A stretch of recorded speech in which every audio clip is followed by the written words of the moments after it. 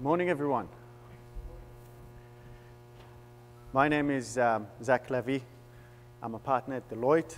I run the AWS team in Deloitte, Australia, working out of the Sydney office. Thank you very much for taking the time this morning to come and listen to us talking about Service Catalog. We're here to share a real-life story. I'm here with one of our valued clients to share a real story with you as to how we make a real-life impact using Service Catalog and AWS Service. Before I go into the story, I just wanted to share with you how we view our role as a business partner, as an AWS partner, helping our clients. As a full-service firm, we have, working on real large-scale projects, taking on real-life challenges, solving big problems. We've got plenty of obligations towards our clients, anywhere from contractual obligations to delivery obligations. But in order to be a true partner to our clients, really help them solve challenging problems, we see it comes down to two key things. First, as passionate as we are about technology, as much as we subject matter expert, as much as we love AWS and all their services, we're there to solve business problems, business challenges. We're there to work with our clients to enable their business outcomes. As much as we love it, it's not about the tech. It's about how they run their business. The other thing is, while we do it day in, day out, for the customers, it's very unique. It's either they're doing it for the first time or the last time. And while we've seen those challenges with plenty of clients again and again, for them it's very unique. And it's for us to respect the client journey. It's about their business culture, it's about their business outcomes, it's about us understanding their business and helping them to plot a path from A to B and get them to where they need to get, working around their business constraints, how they do things, and the important milestones or dates within their business. Now you're asking yourself, how's that related to Service Catalog? So now I'd like to invite Tane Oakes, who's the head of enterprise architecture for Ticketek. Tane?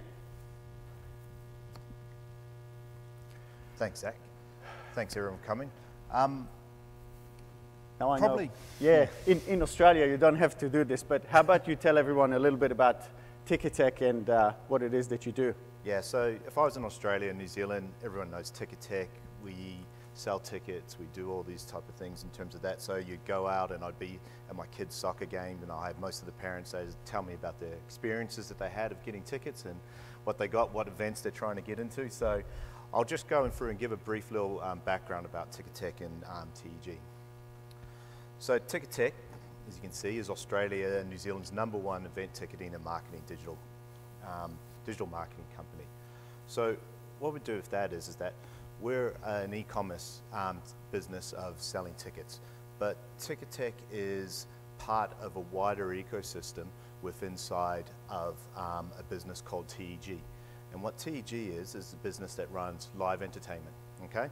So we do ticketing from a Ticketek perspective, we do promotions, we do digital marketing. We're an international base. Our systems, we run across the world, across Southeast Asia, and that's how we kind of tie ourselves together in terms of where we fit into the world.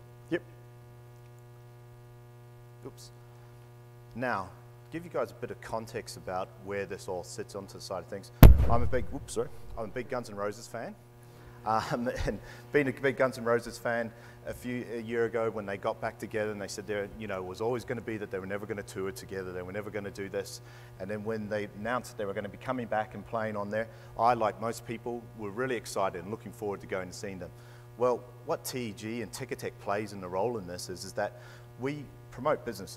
So part of Guns N' Roses coming out to Australia and New Zealand is TEG's promotion company bringing them out. Ticketek, as a ticketing business, goes and puts the tickets on sale 6 months, 7 months before the event. We also run the ticketing and access control to get into the venues of going in there. So we all play a big part, and we run the marketing in that, and we have strong partners, the venues across Australia and New Zealand where Guns N' Roses are going and playing. So imagine we have one of our very proud partners with the MCG, which is the Melbourne Cricket Ground. About the 10th biggest venue around the world. Think of Michigan Stadium here in the US or Wembley Stadium in the UK in terms of the size and what you're going in there. So these are the type of things that we actually do within our business and where we work with. And just to sort of sum it up around that side of things, Guns N' Roses play around, 350,000 fans going to concerts, 8 concerts, 7 cities altogether coming in. But you don't only do like concerts or even sports events. Sometimes you do major events that take longer, don't you? That's right, Zach. So we also do what we call as Zach pointed out, as major events. So Commonwealth Games, for instance, this year, that's a long-running event where there's a lot of complexity of how you actually sell that, what you're actually doing, and that's running for 5-6 months of on sales, and then the big event through, as you see there, 70 nations, 274 event sessions, trying to get all that coordination out.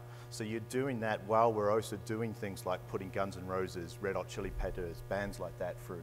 So you've got to make sure that while you've got a major event running for a while, you're still going to have multiple smaller events running. That's right, that's right. So that we're always trying to coordinate and keep that balance right. And besides that, we also are a big content business, right? So we also do things like esports. We bring out college football into New Zealand and Australia. We had Brazil versus Argentina out. So all parts of the live entertainment industry, Ticketek and TG play a part in it. And working with you, we've learned firsthand that this is not simple, right? It doesn't come without its challenges. Yeah, so we have a lot of challenges that our industry faces of what we actually have to do. And I want to go through a little bit of these because it will actually highlight what we're actually doing to address these challenges as we go along. So we have this concept of what we call as a hot show. So I was talking about Guns N' Roses going on sale, Red Hot Chili Peppers, those type of things in there. Those are what you guys know as saying we call hot shows. They go from 0 people on the site, or let's say a small amount of people on the site, to 300,000 people within a second. So we control of when those shows go on sale. They may be 9 a.m. on Monday, they may be 10 a.m. on Monday, they may control along those lines. So we have to go through and sell. Now, if you think of this into the context of what happens in the type of volume of traffic that comes through and the emotion and passion, I'm talking about, I'm a big fan, Guns N' Roses fan, I want to get that ticket, I want to see them, maybe the only time I get to see them live. These on sales of what they're going in there, you have so many coming in. Now, imagine you just had Black Friday over here on just past. These on sales are like a Black Friday on sale. We have a shopping centre inside Australia called Aldi, where they have a special type of, might be garden furniture or various different items that are only on sale on a Saturday morning at 8:30, and you have people queuing out the door. And what they do is, as soon as the doors open, everyone comes charging in, rushes in, puts everything into their basket, sort of wanders around and then decides, do I actually want all this or not? But I need to get it in there to make a decision, because if I'm standing around looking, someone else is going to grab it and I miss out. Hot shows are the exact same side of things like that, constantly through the day. So you get a lot of these cases where everyone's coming in, getting tickets, putting them into their baskets, and then going to their friends, I've got seats here, have you got seats there, should we go with yours, should we do that?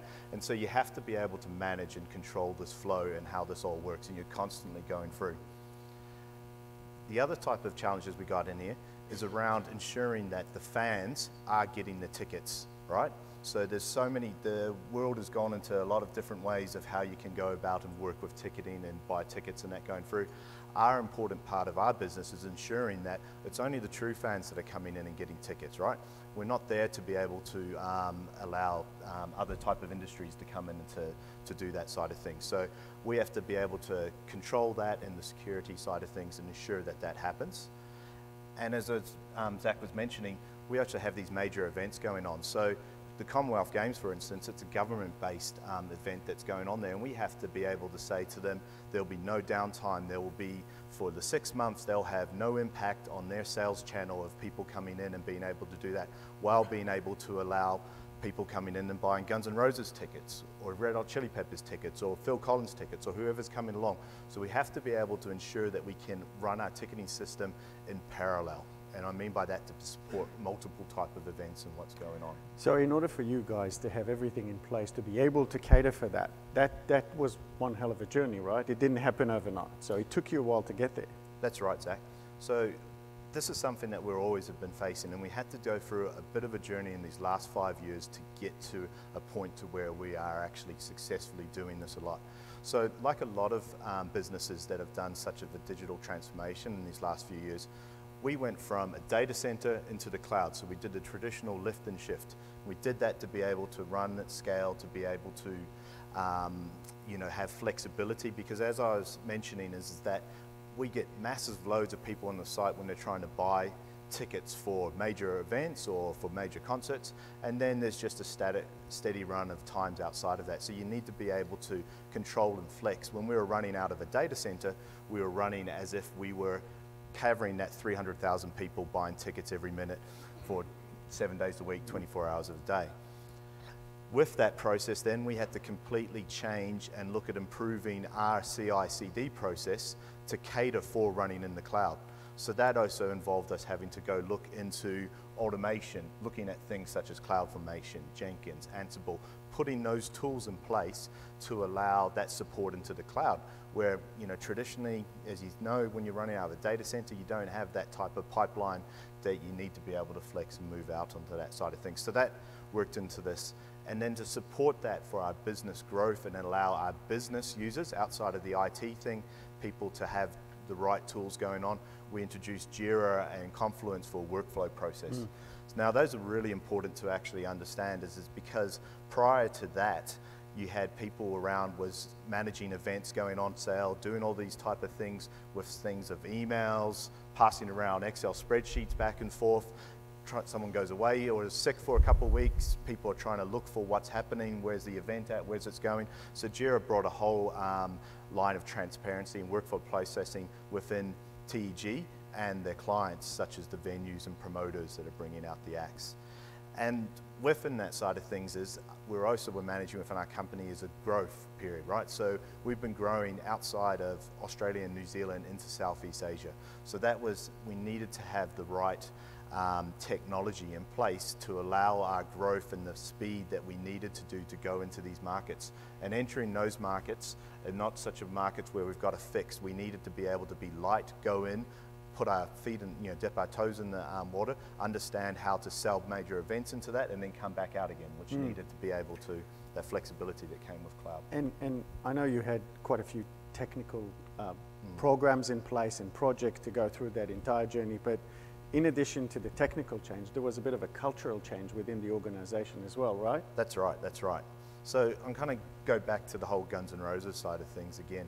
We needed to bring our technology team along the same type of journey and have them actually buying into this. And what it is that you think about Guns N' Roses, big in the 80s and 90s, then kind of drifted away because they broke up and they had to get excitement back into that side of things.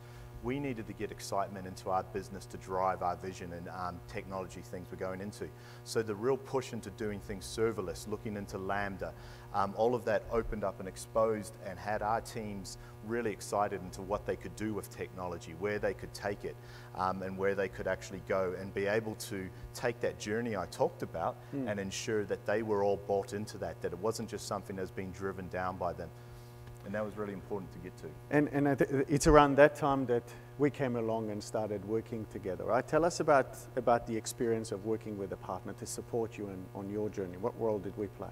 Yeah, so one of the hard things that's always around with business, and especially when you're going through such a transformation, digital transformation as what we've done, is you've got the day-to-day stuff that's happening and going. We call it like you've got the real life that's actually coming on, will always be there and decide what you're going to need to get into. So you've got this whole technology plan that you're trying to do, and then, hey, we have a major artist come out, gets announced 2 weeks before it goes on sale. We have to, sell it across 15 cities across Australia, and we need to go and drop everything to be able to support that, to get that out. Working with Deloitte and as a partnership allowed us to come in and be able to have a partner come and execute things for us while we were managing the day-to-day side of things to keep the journey on track. Now, as Zach was talking about it, what we found the strengths of working with Deloitte on this is that they came in to help us solve our problems, look at our problems, got to learn our business as part of that to actually come into the right solution. Instead of saying, hey, everyone's doing A, you guys should do A, without actually understanding what happens in our world and what we do within our business and going through. And that was really good, and you respected our customer journey, as you pointed out. Yep. And that really brought us along and got us into excitement on that front. That's great. That was a great experience. But let's talk about Service Catalog and tell us about the role that Service Catalog played in your journey. Yeah. So I've talked about this, the technology, the IT culture changing to be able to support this. But that drive and that change for the IT culture started to spread across the rest of our business, right? And the business culture needed to and wanted to change, wanted to embrace this world of automation, be able to have more control and be empowered on what they're doing through technology. So traditionally, they would, well, we'll get into that side of things, but yeah. So before we go into the detail, how about just for the audience who's new to Service Catalog, can you just describe the service in simple English? Yeah. So Service Catalog is a way for organizations to create and manage IT services. It's known as products inside of that. So if you're thinking about in the cloud for AWS, so if you're thinking of IT services are like EC2 instances, S3 buckets, all the way through to even AWS Marketplace products. And it allows you to pull that together into various portfolios to be able to drive back and give a non-technical interface for a business user to be able to use to put that side of things out. What it also does is it allows you to use your existing CloudFormation templates and all of your automation scripts that you've been putting in that are being driven out by the tech teams. You can just reuse those into Service Catalog and bringing that on top. And that's really important because you're not actually bringing in a product that you have to go and redo and change everything that you've been doing and managing on there. What you're giving is an interface to allow this to grow and to give a wider spread of who can actually use it and what they do. So walk us through how you used Service Catalog and those principles within TEG and Ticketek. Cool. So I was talking to everyone about our flow and our process that we went through, and one of the important things was bringing in Jira as a workflow process tool for our business. So that's one of the key things to going out, right? We had this tool in there. So we looked at saying, right, we need to be able to allow our users, which is our business users, to be able to submit a request to schedule a hot show, as you can see there. So I was talking to you guys about hot shows being, we have events, we have Guns N' Roses coming out, they're gonna play at so many cities across Australia. That gets planned out, that's a hot show. So they come and they schedule in there and going, I wanna be able to have a hot show spun up and available, provision for me, for my products from this time to that time, and have it available. And what they do is, in that side of things, we've built it in a simple way to where you work like a t-shirt size. So you go, I think it's going to be small, I think it's going to be medium, I think it's going to be large, and allows that to flex in there.